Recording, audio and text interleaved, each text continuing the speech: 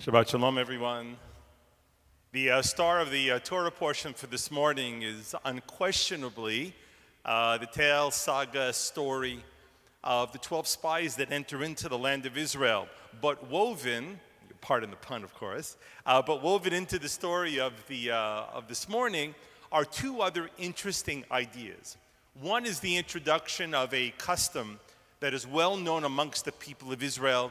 It is in fact so ancient. We know that there were remnants of these things found by Yigal Yadin in his excavations of Masada, and that is the commandment to wear these fringes, the tzitzit. But we're not going to talk about that.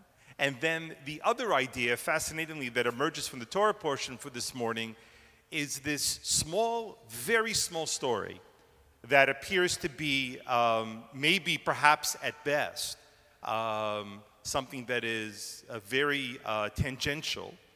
And it's a story towards the very end of an individual, a man, who is discovered on Shabbat to be walking around and collecting pieces of wood, branches, ostensibly to use them to light fire on Shabbat. But it doesn't even go far as to say that. The term in Hebrew, ish mikoshesh eitzim, a person who is wandering and collecting the things that have fallen off of the trees, the branches, the scrub wood, so to speak, on the floor of the earth. And so before we actually get to talk about that, I want to talk about the things that fell to the floor this week in the Jewish world. It's been a very exciting past few weeks, there's no question. But it seems to be, and I emphasize the word seem, in the same manner as I was used the word if, and that is it seems to be Israel will be swearing in a government and thereby avoiding a fifth round of elections in approximately 4 years. Before we actually talk about the make of the government, we can appreciate perhaps for a moment the distinctive irony that is woven into all of this. And that is, these fourth elections would have never been necessary to have. And not only that, but these fourth elections would have never yielded as a result of the apparent ouster of the interim prime minister, that being Bibi Netanyahu, if Bibi Netanyahu himself had not blown up the previous government because he didn't want to maintain the promise of a rotation agreement with his other coalition partner. He was supposed to step out as prime minister, allowing the defense minister, Benny Gantz, to step in to be prime minister for 2 years. He refused to let that happen through some really bizarre parliamentary tricks, blew up the government, believing that he would enter into a new set of elections and win a majority, and thereby keeping the prime ministerial position for himself. And now, of course, here we are in June, about to swear in, apparently, a new Israeli government, and he will be a leader of one of the opposition parties, and not the prime minister. To which we can only say the famous Yiddish expression, men tracht und Gott lacht, that man plans, all the while God laughs. Be careful what you plan for, because you have to assume on some level it's not going to work out.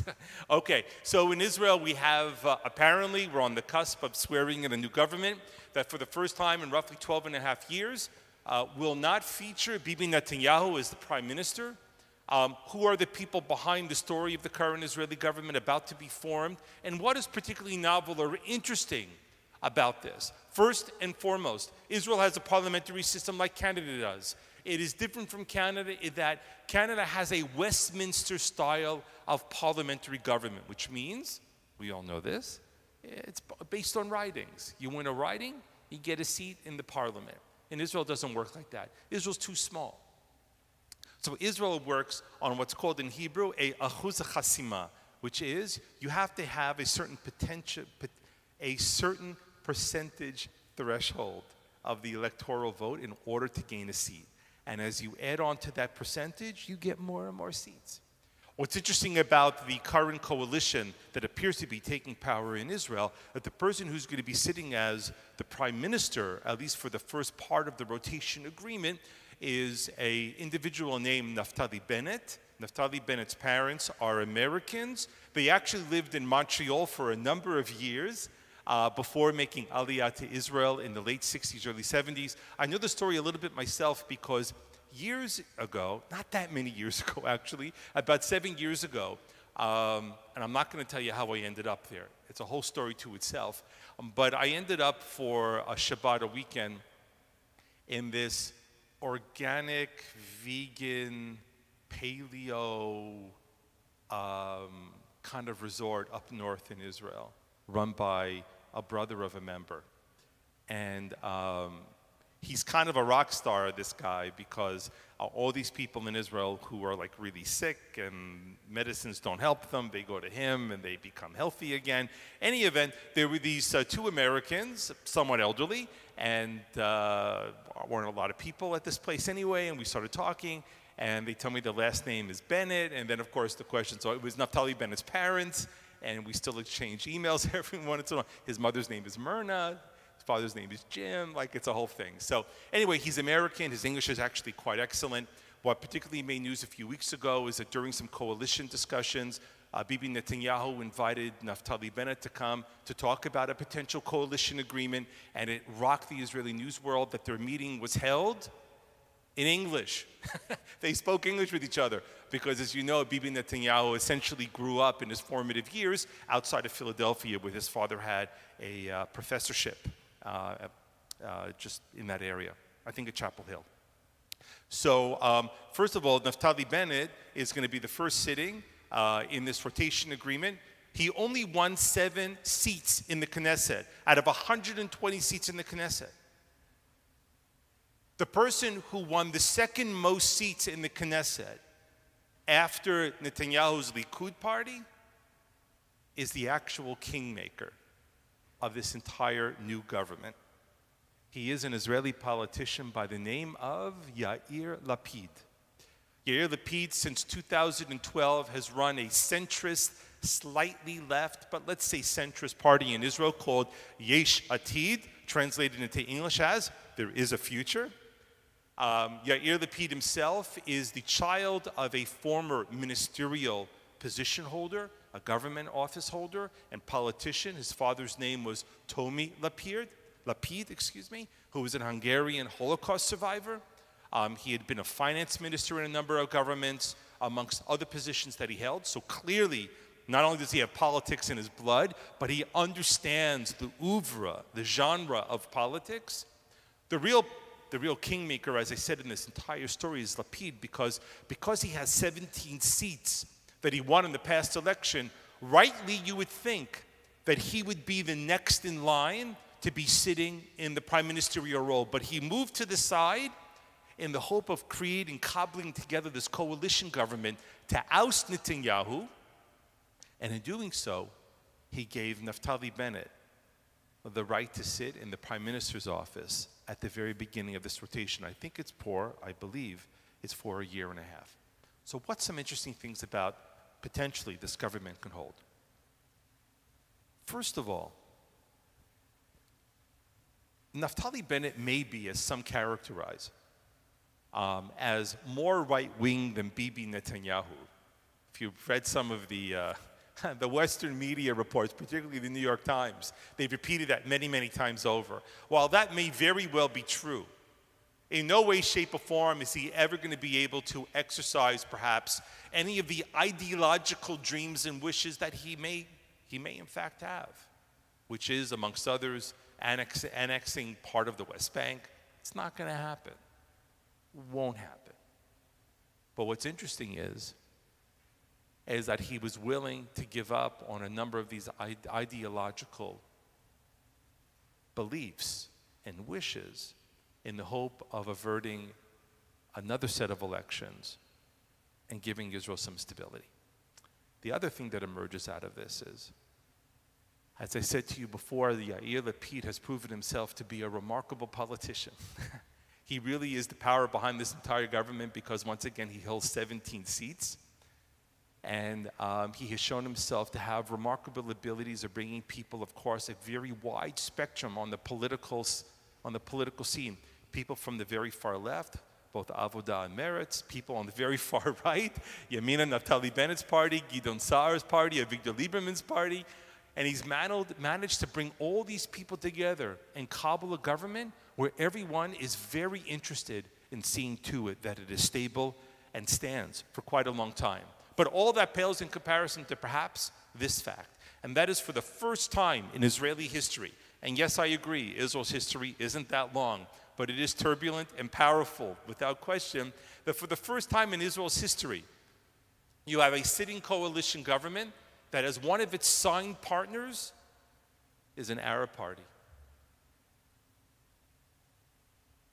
What's remarkable in this, and for the record, Ra'am, the Arab party, it's not a left-wing Arab party, it's a very conservative Arab party. What's interesting is that by having Ra'am, this conservative Arab party, sign on to the current Israeli government, you have to widely accept the fact that it represents a rejection of Palestinian refugee politics.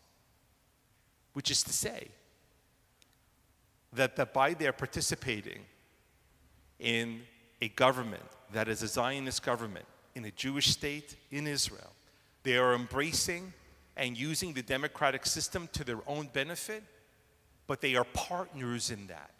They aren't standing to the sideline and just being critics, but they're engaging and representing themselves as a dynamic part of the political process of the party, and that is something that despite all of the craziness that certainly was around in the news world over the past month surrounding Israel and Arabs, and certainly Arabs internally in Israel, it represents a dramatic sea change, and that's a wonderful thing. In addition to that, some of the things that Ra'am, this party, sought as concessions in order to gain the government, listen to some of these things.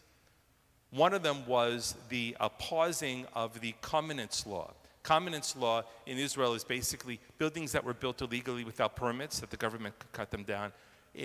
Invariably, this generally ended up hurting Arab villages because they always build things. If you've ever been to an Arab village, they often build things and they never use a permit. So it gives a little bit of stability for the Arab villages. The law hasn't been taken off the books, but it's been paused.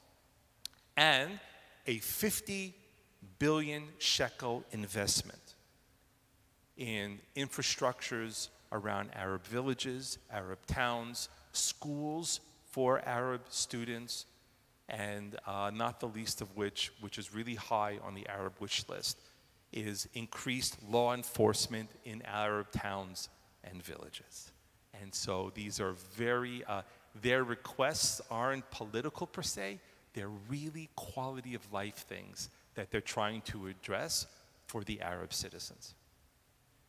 In short, I don't know if how long this government is going to stand for.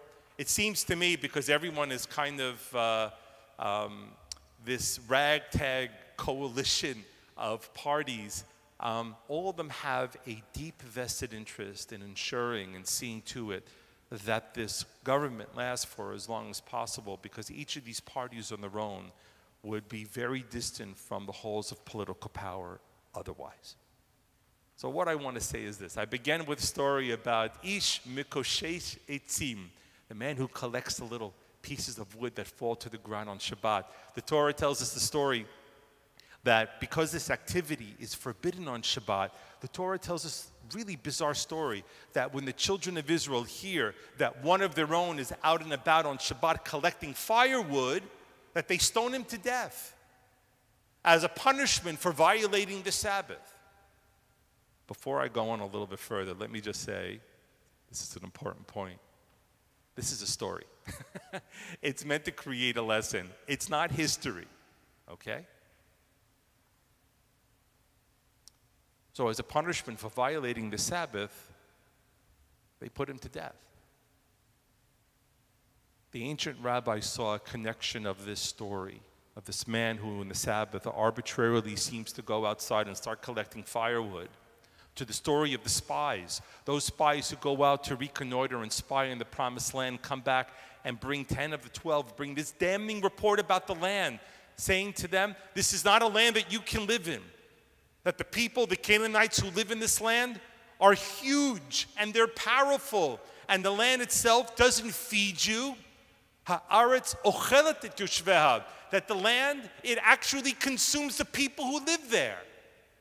And this fiery, mythical, damning report, which churns up all of the fears they have of their own insecurities, that generation is damned to wander the desert for 40 years.